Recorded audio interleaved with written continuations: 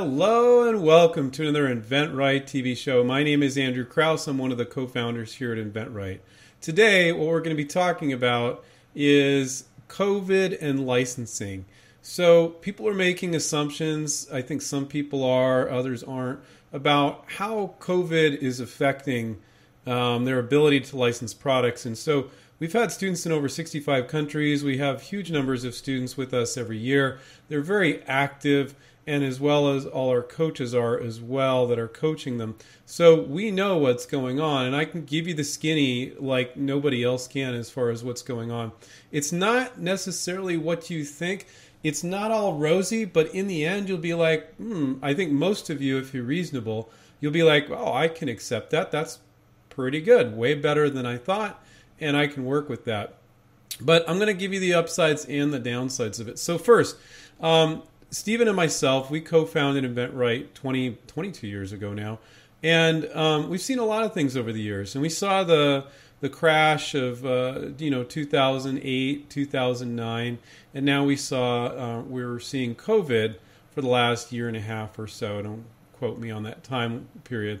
But what we've experienced is we experienced more of our students doing licensing deals, not less. And so you'd be like, well, and we didn't know that was going to be the case. But think about it. Yes, there's companies doing generic products, but most companies, if they don't innovate, they die. If they're just a me too, they die. At least the types of companies you're going to be licensing to. So even if, which is not smart, if they cut back their R&D department, they still need new ideas. So, and you're the free research and development department. So if they don't like your product, they don't have to pay you, which is a beautiful thing, right? If they like it, they pay you, of course. So companies still need new products, and the best companies are ones that will innovate during difficult times. They have some downtime, maybe it's a weird way to put it, but they can work on new products, and it's not necessarily a bad time. It's actually a good time. Some of the best companies come out very strong, and their competitors go by the wayside during tough times. So what we experience is more of our students were doing licensing deals than ever before. Now, here's the downsides, okay? And I don't think they're that big of downsides, but there are some downsides. One of the things that was irritating our students is deals, and this is still true now, actually, but not as much. And it's August 10th, 2021 right now, by the way. So what's true now is companies are taking longer to say yes to deals. They're very interested, but especially during the height of COVID, it was taking them forever to get quotes back from China because they got to make sure this thing can be made and made at a reasonable price before they sign off on a licensing deal with you. So it was driving our students nuts. I think it was driving our negotiation coach, Paul, nuts. But the deals were taking longer, but they're still getting done.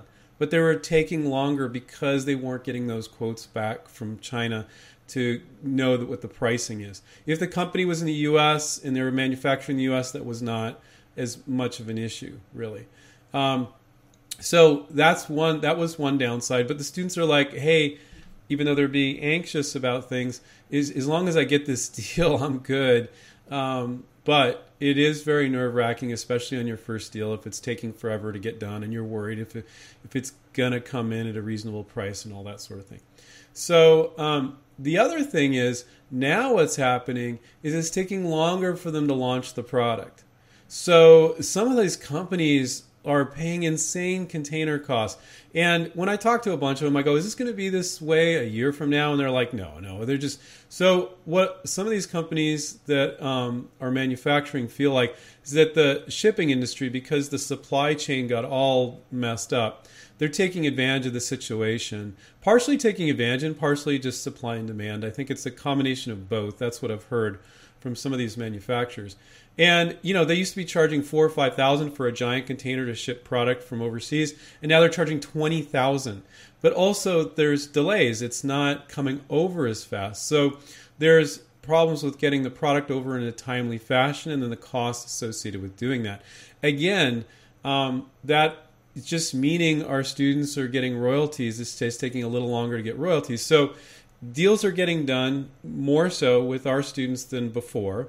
They're waiting. Deals are taking longer, And then when the product is launching, it's taking longer to launch. So when you look at that, and you look at the opportunity for licensing, that's really not so bad.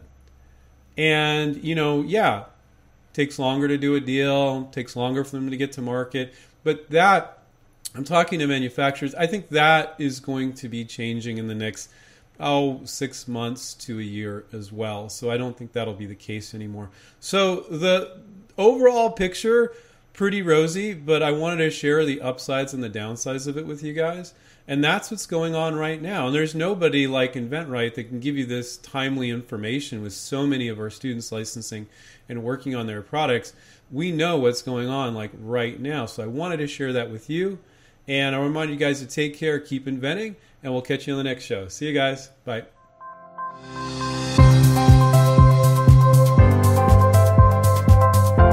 There's a great idea in each of us.